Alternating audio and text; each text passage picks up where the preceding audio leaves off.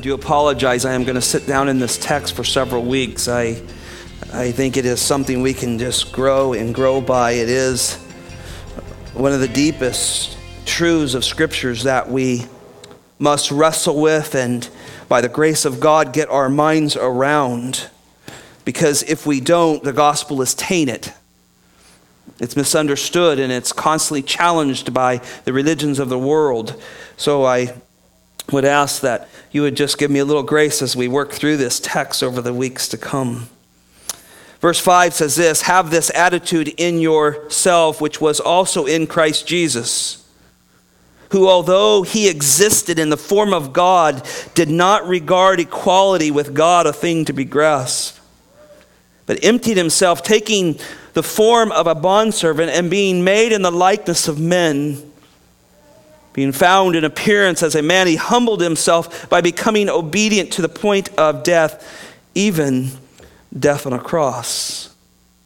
For this reason also God highly exalted him and bestowed on him the name which is above every name, so that the name of Jesus every knee will bow, of those who are in heaven and on earth and under the earth, and that every tongue will confess that Jesus Christ is Lord, to the glory of God the Father." You may be seated.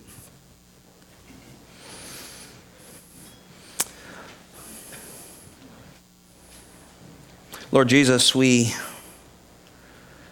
humbly read these verses, and that's certainly the attitude why the Spirit of God wrote through Paul, Lord, that we would be humbled at them.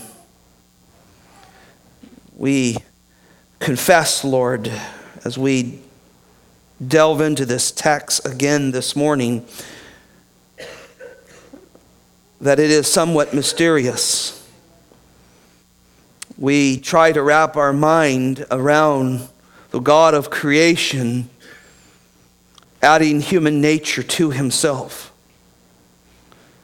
and yet still remaining fully God. But Lord, we are convinced, no matter where our understanding is on this text, Lord, that this must have taken place, Lord. Otherwise, our atonement is not complete. So this morning, Lord, as we grapple with these deep truths, Lord, may you help us. Give us wisdom. May your Spirit help us understand these texts for your glory.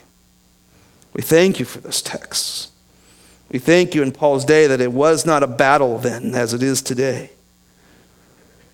Help us, Lord, to settle these things in our mind and our heart. In Jesus' name, amen.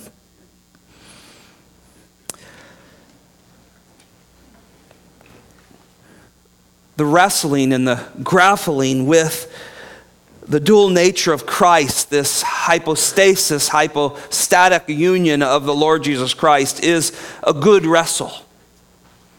In fact, I would say it is an essential wrestle for your faith, for your understanding, to understand that Jesus is fully God. It is the central truth of our salvation. Otherwise, if he is anything less than that, your salvation must be added to by something you must do if it isn't complete there. So these truths are essential to us. But yet we're reminded that they lie within a context as Paul is writing on helping the church to think of others, to be humble and to realize that we have a tendency to think of our own needs and our own desires. But yet he uses one of the greatest doctrines in Scripture to help us learn that. The apostles understood this. It's very clear they grabbed this and ran with it. It is taught throughout the writings of this position of the Lord Jesus as fully God and fully man. And I want to do for our introduction, I want to take you to Acts chapter 14, because I want you to show you how they reacted to this position of only deserving, God only deserving this, Christ only deserving this. I was reading this week, and just in my own personal time of reading, I was working through this text, and I thought, wow, look how the apostles handled this. Acts chapter 14, verse 8, they are in Lystra. This is the southern Galatian churches. These are the ones who later got a letter called Galatians. He has been working his way through these towns, preaching the gospel, and people are getting saved. And the church is being established. Amazing things are happening. And the Spirit is working in incredible ways. They don't have a complete canon yet. There is not the scriptures that we have. And so the Holy Spirit's doing amazing, marvelous things to give the authority to the apostles who are preaching the gospel. Now, there's a man in verse 8, and you remember the story. He's lame. His feet had no strength. The Bible says he was this way from his mother's womb. He's a complete invalid. And there's not wheelchairs, and there's not accessibility that we have today. They didn't put the sidewalk corners with the little dots on them. They didn't do that stuff. He's totally dependent on others to get him place to place. And they don't have what we have. So this man in verse 9 is listening to the Apostle Paul preach the gospel. Paul fixes his eyes on him in verse 9. Verse 10, he says, stand up. The Spirit of God's doing amazing things. And he leaps up in verse 10 and he began to walk. Kind of want to see the replay on this someday, huh? He's lame from birth. And he's now up, and he's not just up, he's leaping. Seems to be the trend when people get healed in Acts. They leap for joy. I can understand that at some level. Verse 11, notice what happens then. When the crowd saw what Paul had done, they raised their voice, saying in their Lycaonian language, the gods have become like men and have come down to us. They missed the preaching of Paul clearly, wouldn't you say? The gods have come down, and they are now with men, and they're with us. And they began to call Barnabas Zeus and Paul Hermes, because he was the chief speaker. The priest of Zeus, whose temple was just outside the city, verse 13, brought oxen and garlands to the gate and wanted to offer sacrifice with the crowd. They're missing the gospel. They're missing who gets the glory. And they're treating the apostles as though they're gods on earth. Now let's see how these men respond to the doctrine that only belongs to the Lord Jesus Christ. Notice what they do. Verse 14, but when the apostles Barnabas and Paul heard of it, they tore their clothes and robes and rushed out into the crowd. There's a good response, right? Do not in any way align us with deity. And they know this. They know that that belongs to the Lord Jesus Christ himself. In fact, it's such a violent term, isn't it? I mean, I've never seen anybody act this way. But I hope that if someone ever falsely accused me of being having deity, I would wrench my clothes and run out and say, no. It'd be a horrible sight, but. Now look what he's saying in verse 15. Men, why are you doing these things? We are also men of the same nature as you, and preach a gospel. That's the contrary statement in all that's going on here. We're preaching the one who is God to you, and you've missed it.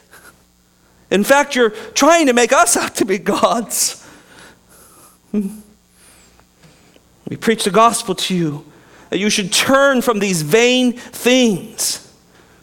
Turn from the false understanding that you have that will rob you from understanding who came and who added deity, who has deity and who added human nature and who the true God-man is.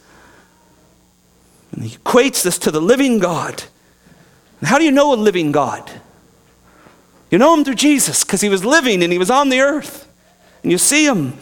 And Colossians tells us, and throughout the scriptures, Hebrews and John tell us that he was creator. Heavens and earth and the sea and all that's in them. Oh, I read this week and I said, that's the reaction that we should have when Christ is robbed in any way of his deity. Whether there's those who say, oh, he can't be God, or those who say somebody else could be God. We should react in this way. And we should show the contrast between that and the true gospel of the Lord Jesus Christ. Turn back to our text with me. And just a quick way of review.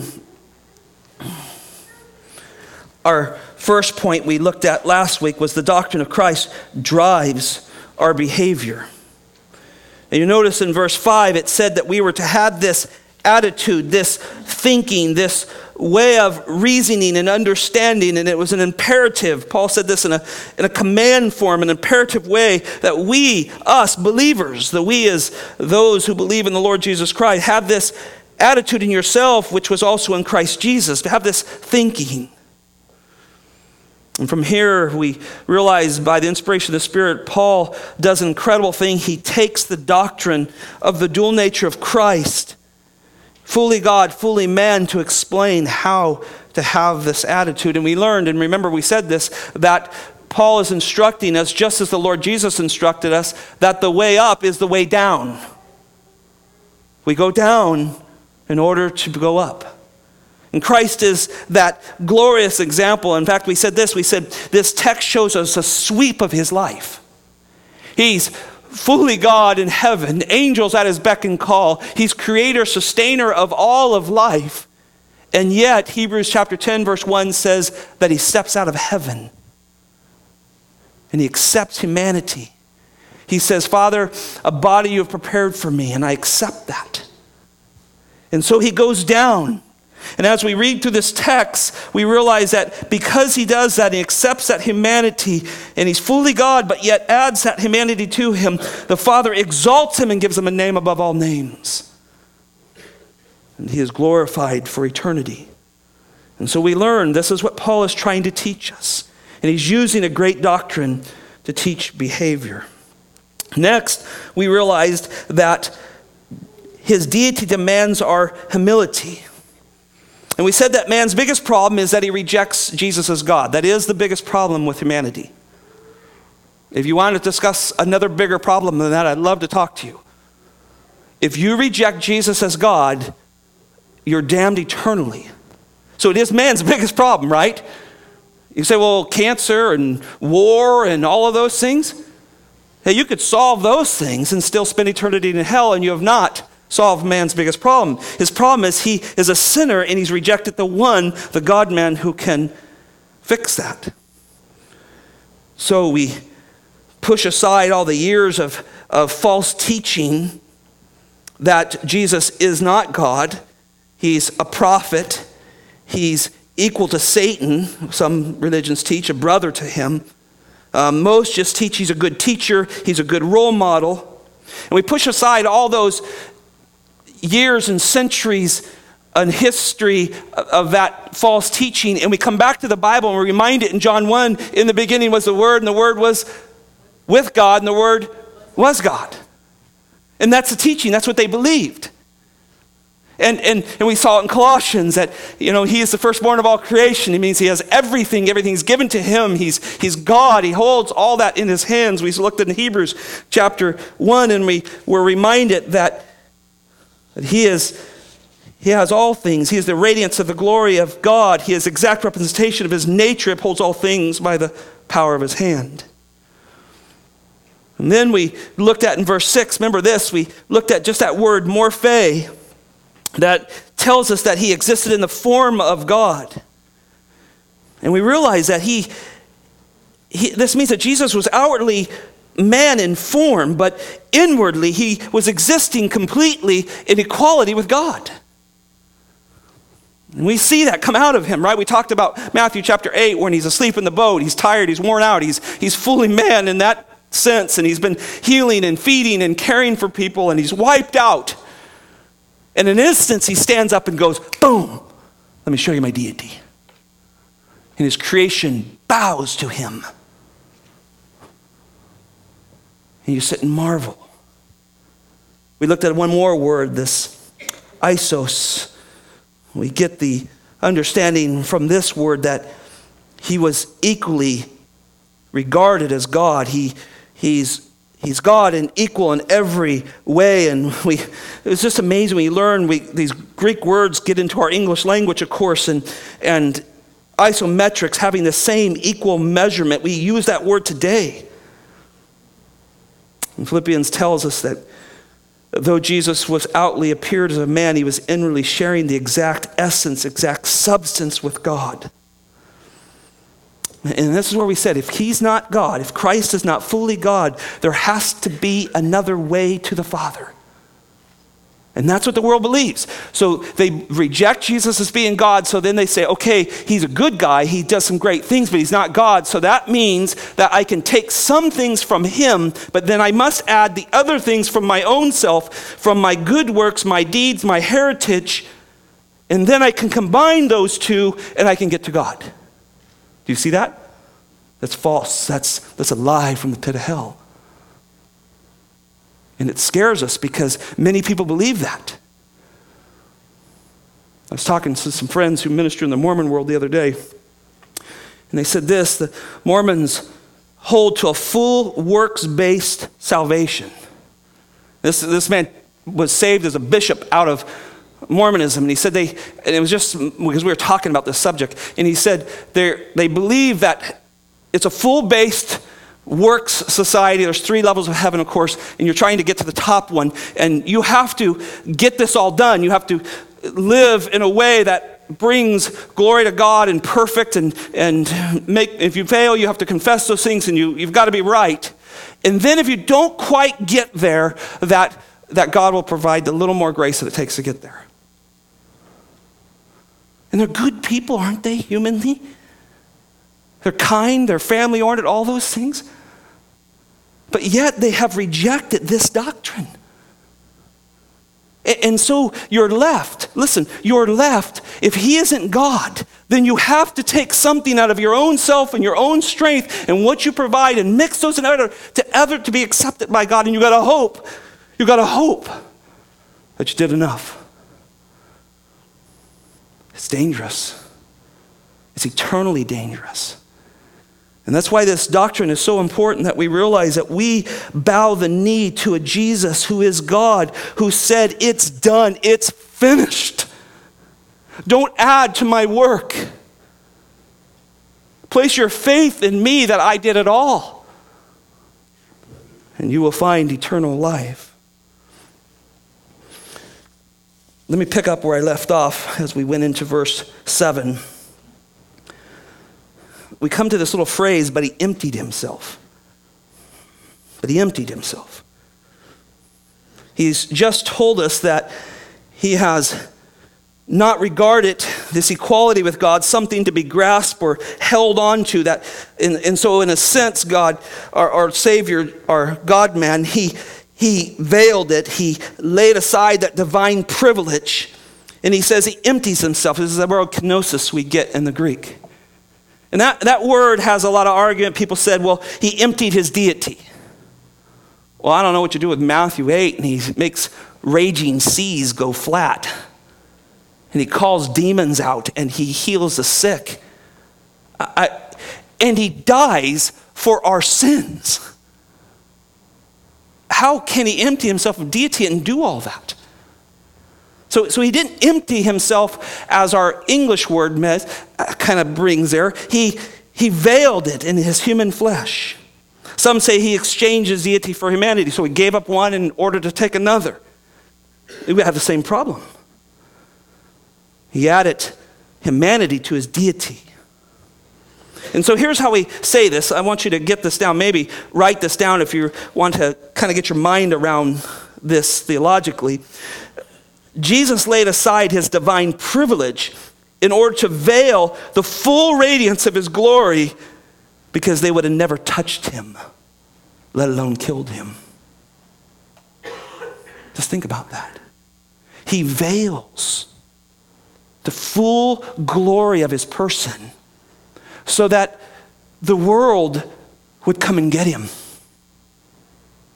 if he is Matthew 17, his deity seen by Peter, James, and John on the top of the Mount of Transfiguration, they are not going to touch him.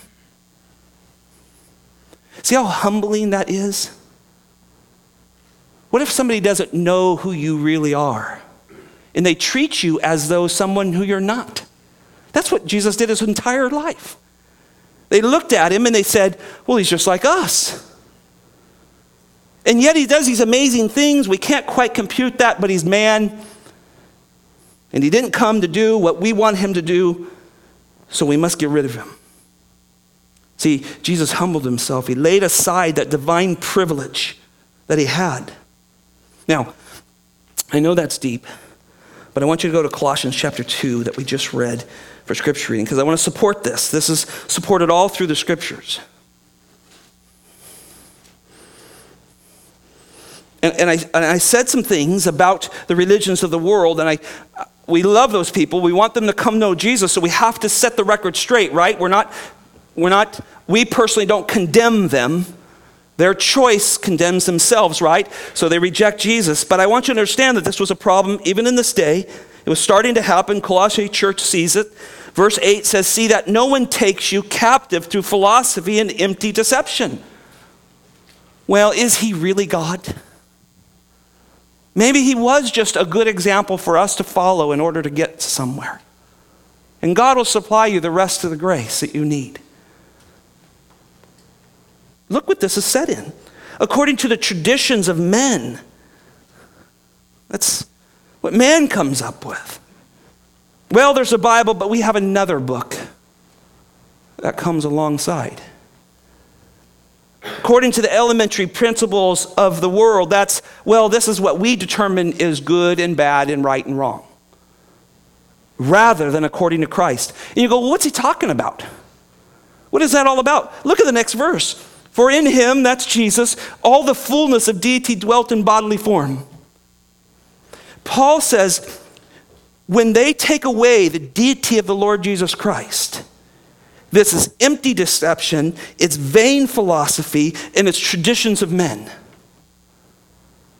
And he supports it here. And he says, for in him all the fullness of deity dwells in bodily form. When you were on this earth, when Peter, James, and John sat there, and Thomas and Philip and Bartholomew and all those other disciples, and they sat there across the table having a meal with the Lord Jesus Christ, they stared at God.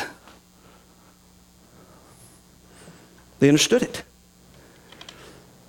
And he says, look, when you see Jesus, you see God in bodily form. It just blows the mind of the religions of the world. And it would blow your mind if God didn't open your mind to it. We would be the same. We would go, oh, well, come on. But God opened your mind, didn't he? The day you got saved, he began that process of giving you an understanding that Jesus was God, and what he did was a tremendous God thing that no man could do in order to bring you into his presence for eternity. And you tell your family and your friends, and they go, woo-hoo. Don't invite them over to Thanksgiving. Right? But look at verse 10. I love this because it doesn't end there. I want you to understand his deity is for our purpose as well. So he dwells in bodily form. He's God in bodily form. Notice this. And in him, Jesus, you have been made complete. So here's our position as believers. We are complete. We are indwelled. We are baptized, immersed into the person of Jesus Christ fully. You're made complete. So it means you believe that he's God. God places you in his Son, and you don't add anything because the word complete is complete. Thank you. Well, shouldn't I do some stuff in order to ensure that I'm going to get there? That's dangerous. Hey, we are here today because we love Jesus. Are you gaining eternity for being here today? You're in the wrong building. We're here because we love our Lord and we're complete in him. I do not add one iota to him at all. See, we're complete in him, and he is head over and rule over and has authority over all things. And then he goes into this great description of our salvation, 11 through 15. I love some of these verses. Ron and I have talked about this many times. We love these verses, and we talked about this, the beauty and the symmetry that's taught through these verses of Christ's death and our death with him and our baptism with him and this certificate hanging above us. Scott's dead. I'll take that certificate. He's alive. And I made him alive. Because I died for his past, present, and future sins, and he's complete in me, and the Father sees him as a co-heir to eternity with me. Boom, drop the gavel, it's done. That's what he did in his deity and his humanity. He finished these things. And his deity demands our humility. Look at point 3 with me. His humanity draws out our humility. Now, here's one phrase I just beg you to write down or at least remember. If you hear anything today, this is, I think, a sum up phrase of this text as far as I'll get today. The key point when you look at verse 7 with me back in our text. But he emptied himself, and then it says this, taking the form of a bondservant, and being made in the likeness of men, being found in the appearance as a man, he humbled himself by becoming obedient to the point of death, even the death of the cross. Let me give you just a summation statement here, a short one, to help you maybe get your mind around this. Christ became us in order that we might become like him. Can I say it again? Christ became like us in order that we might become like him. That is so important. Christ becomes like us. He takes on humanity, flesh and blood, experiences human life, so he can die, because you can't kill God.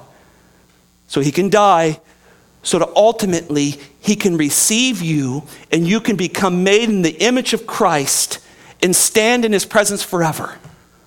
So Christ became like us so you could become like him. Does that make sense? You get that down, you're a theologian. That's what this means here. So the one who was equal with God, in a moment of time, Jesus, him, equal with God, took on the form of man so we could be like him. Hebrews chapter 1, a body you have prepared for me, Father. Boom. Steps out of heaven. Because there was no other way. There was no other way for you, me.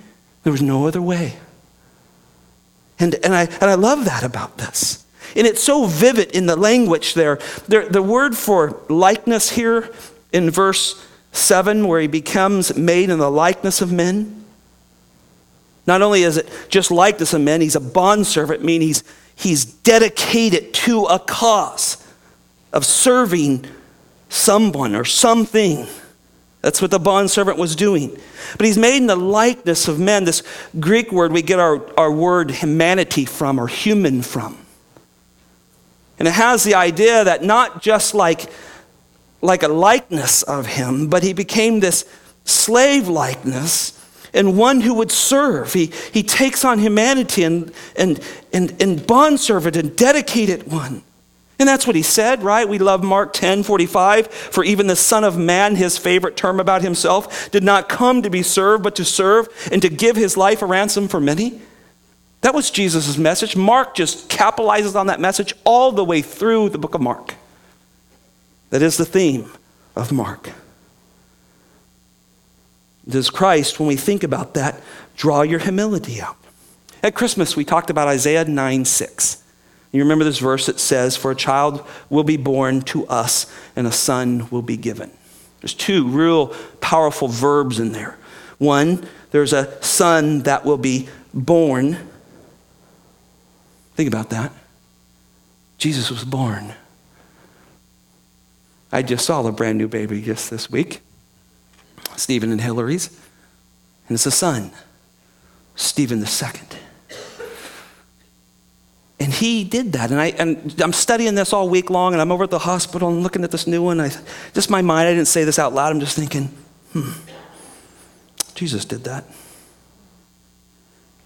Born. Mary cried the birth pains, I imagine. And here's Jesus coming into the world. He's born.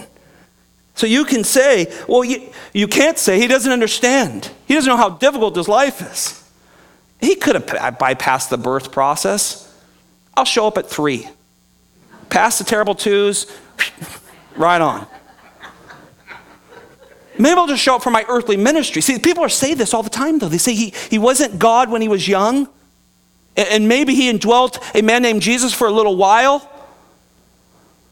See, this is a false teaching that is just prolific around religious circles.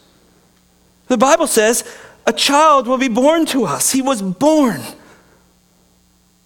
With all the difficulty of birth in a sinful world, let alone being born in a barn. Then it says, the next verse, a son will be given. I like that phrase.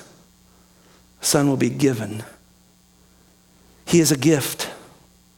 He is an absolute gift to us. He didn't come down in all his glory and his array and just said, hey, listen to me, follow me, I'm going to take you to heaven. That's what the disciples thought, right? Can we sit at your right hand, left hand? When are we going to take over Rome? When is this all going to come to an end? When is the kingdom going to be here? They did not know they needed a savior first before they get the king, right? John 6. We want a king. You don't need a savior. So these verses constantly remind us of this. Let me take you to another verse that really draws us to you. Look at 2 Corinthians chapter 8. I want you to see this with your own little fingers in your Bible, your pad, your phone, whatever you're looking at. 2 Corinthians chapter 8, verse 9. What an illustration of the God-man here. You see this here? For you know. That little first phrase, right? See, Christians believe this stuff. If you're a Christian, you believe this stuff. For you know the grace of our Lord Jesus Christ. Keep an eye on that word Lord. That's going to be a key word next week. The grace of our Lord Jesus Christ, that though he was rich, yet for your sake he became poor. Define rich. All of heaven at his beck and call. Creator, sustainer of everything known to man and things not known to man. Angels sing of his glory day and night. That's rich. Became poor, born in a barn, and a few shepherds show up. See this verse? This is it. This is Paul talking about this hypostatic union of Christ. And then look at what we call a hina clause, the understanding, the thrust, the punch of this verse. It says, so that you, through his poverty, might become rich. Through his humanity, through the cruelty that he had to go through. He hungered and he thirsted and he suffered in humanity. He experienced human life so that you might become rich. And you know that all that was talking about in heaven? He did that to bring you to be the most wealthiest beings in the entire creative order. Joint heirs with Jesus Christ, Romans 8. It all had to be done through his humanity. So if Christ is not fully man, then he can't die, he can't atone for your sins, and there has to be another way. And the other religions of the world are right. There's got to be works. And then there's going to be this great judgment if you did enough. A set of scales in heaven. Scott, other door. You want to put your name in here? Look at verse 8 again with me in our text. I like this little phrase. I want to point this out to you this morning. Being found in appearance as a man. That word appearance is the Greek word schema, schematai here in the text. It's an interesting word because he already said in the verse before being made in the likeness of man, but here they use a different word, being found in the appearance of a man. This word schema is a very fascinating word, and I want this to minister to you.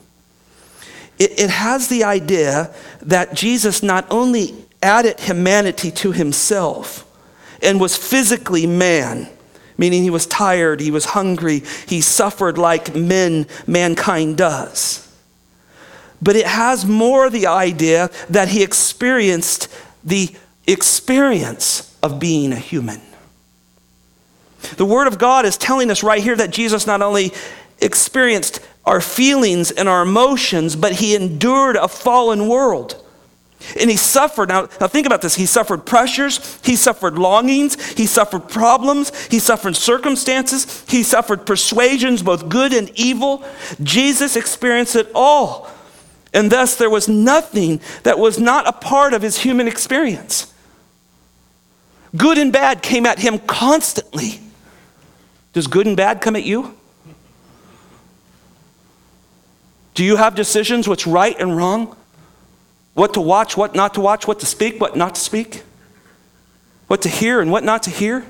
Where to go and what not to go? I mean, do you not experience the fallenness of this world? Jesus did that. And you know the verse, Hebrews chapter 4, verse 15, for we do not have a high priest, that's Jesus, one who can come into the presence of God, who cannot sympathize with our weaknesses. Doesn't that make you understand that verse a little more, the schematai? He experienced humanity to its fullest. And you go, I don't know, Scott. He's God and he's walking around and he can feed people, with little fish and some bread. You want to go into the wilderness for 40 days and 40 nights on Satan on a full attack? I think maybe you and I have maybe had Satan himself maybe come after you. He's not omnipresent, so he can't be after Bruce and after me at the same time. He can't be in South Africa and after Mark Christopher and over them. He took him on for 40 days, 40 nights, 7 days a week. He knew temptation. We only have a glimpse there, just in Matthew, a short narrative of what it was like. Let's move to the cross. You say, well, Jesus suffered on the cross. Well, Josephus and other historians tell us that 3,000 people died that they know of, that are recorded, that died on a cross just like Jesus Christ before he died. Bad way to die. You say, well, was Jesus' different? Was Jesus' death different than theirs? I can promise you not one of those 3,000 people who died on a cross never had the Father take Scott's sins and all of your sins and press them on his Son as though he committed them. He experienced rejection to the highest level. You ever been rejected by a friend? Someone turned their back on you, not care for you, not love you, not treat you like you thought you treated them? See, you know this stuff, don't you? Jesus experiences. His 12 disciples, right before his death, one says, I'm going to sell you for 30 pieces of silver, the price of a slave. At his rest, when he's arrested in the garden, the Bible says they all fled. Your right-hand man, Peter, denies you 3 times. Publicly. While you're being beat and punched and whipped. See, this verse is amazing when he says, being found in the appearance, he experienced humanity at its fullest. You have a Savior who loves you. When you are hurt, run to the one who already suffered what you're suffering. He's there. He knows what you're going through. He knows the weight that has been pressed on you in this life, in our humanity. And he'll give you the ability to get through it. Some final thoughts here before we close. If Christ is the central theme of the scriptures, which he said he was, right? He rebuked his disciples on the Emmaus Road. In Luke 24, he said that all of the scriptures were about him. The law, the prophets, the Psalms are all about him. If he is the central theme of scriptures, then the death, the cross work, the finished cross work is the defining mark of his work.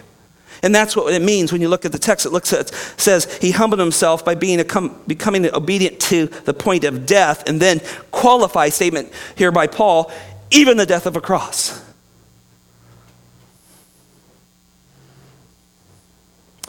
The next couple of weeks we'll hear a lot about Easter from Christianity, from Protestant beliefs, and much of what you'll hear is his suffering. You'll see people packing crosses around towns.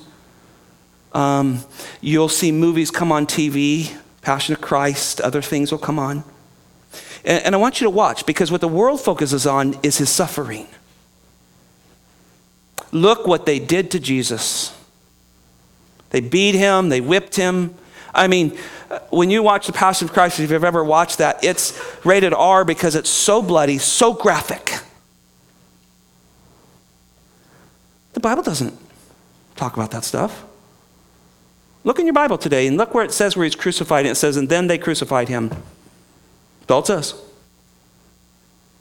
A little more graphic in the Psalms. Psalm 16, Psalms 22. But here's the way the Bible remembers the cross work of Jesus Christ. Hebrews 9:26. He, Jesus, has appeared once for all at the end of the ages to put away sin by the sacrifice of himself. That's how the Bible remembers the cross. Let me give you another one. 1 Peter 2:24. He himself, Jesus, bore our sins in his body on the cross so that we might die to sin, live to righteousness, for by his wounds we are healed. Nothing about blood and guts and horrible things that we know happened to our Savior. And I'm not lessening that. Those are significant. But that's not what the Bible remembers.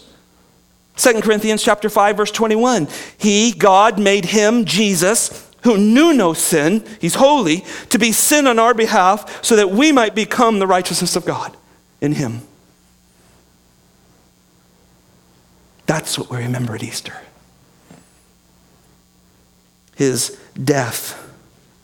This efficacious death, efficient for the forgiveness of our sins for all of time. And it's what we offer people. Do not offer them anything else. Do not offer them, oh, hey, we'll teach you to be a more religious person. Hey, we'll teach you how to give. We'll teach you how to do these things. That will not save them. That will condemn them. Teach them that we have a very, very, very, very, very free gift. And here it is. It's Jesus. I was recently reading through Leviticus, came to Leviticus 16. There, Aaron is told to take 2 goats. One, put your hand on this one, symbolically transferring the sin of the nation onto this goat, and then slit his throat and bleed him out and sacrifice him. Then he's to take this other goat. Put your hands on this goat, symbolically transporting the sins onto this goat. It's all a shadow of things to come. And put your hands on him. And then take that goat and lead him away so he could never, ever, ever come back. Jesus is both. He's both the goat that died and bled for you and me. And he's the goat that takes our sins away that never, never can come back. That's who he is. And I think these verses just show the love of God so clearly through the Lord Jesus Christ. For God so loved the world that he gave his only begotten Son, that whoever believes in him shall not perish but have eternal life. God loved you through Jesus. Here he is. Here's my Son. He's fully God and fully man, so you don't have to perish. Galatians 2:20, we see the love of the Son.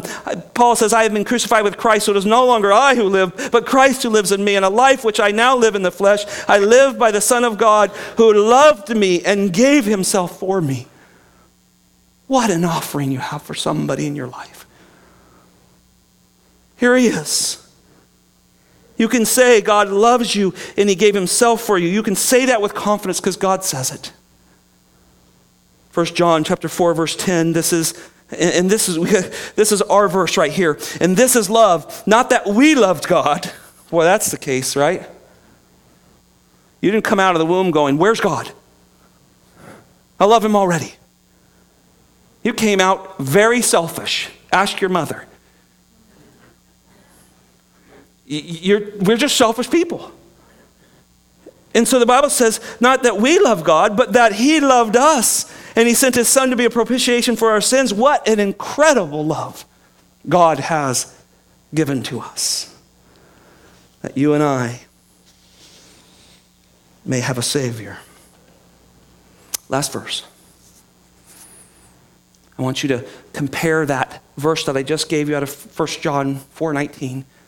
And he's a propitiation. He loved us so much that he'd add humanity to him. And then I want to transport you to the garden at his arrest. And they say, are you Jesus of Nazareth? And he says, I am. And what happened? The whole crowd fell down. See, he's humble man who adds flesh to himself. Go ahead, take me. Well, who are you? I'm Jesus of Nazareth. Are you the one? I am. Boom, everybody hits the deck. I think I would have got up and said, something's not right here. This guy can take us anytime. But man in his lostness thinks he's greater than God. And that's where he changed our hearts. We see him as both the humble servant who hung on a cross, who bled and died for us, and God used him to forgive all of our sins. We see him as that beautiful, humble, loving Jesus. And we see him as the Almighty who says, I am. And everybody hits the deck. That's our Savior. And that's who we serve. Next week, we'll see his exalted position. 9 through 11, and we'll worship together. We're going to give Darren the last song off, and we're going to close, and we're going to go home and think about these verses. Father, thank you for this beautiful text, Lord. The exalted Son, fully God, angels flying around and crying out to him, holy, holy. All things at his beck and call, holding all things by the power of his word. Steps out of heaven, accepts the bodily form of humanity, experiences humanity, and is fully man to this day. He becomes like us so we can become like him. Lord, I don't think I can say Christianity better than that. He becomes like us so we can become like him. And that, Lord, takes in his death, his resurrection, his power over sin, but yet his suffering for us. And here we are, joint heirs with Jesus Christ now. All the believers in this room are joint heirs, Lord. You did that. And so we praise you for this, Lord. Father, thank you for a chance to talk about your Son today. We could talk about a lot of things in this life, but there's nothing greater that we can speak of than Jesus.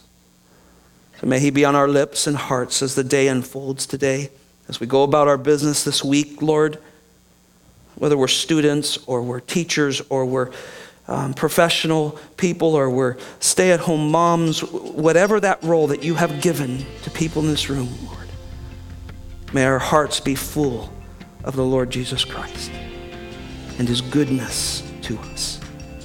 We pray this in Jesus' name.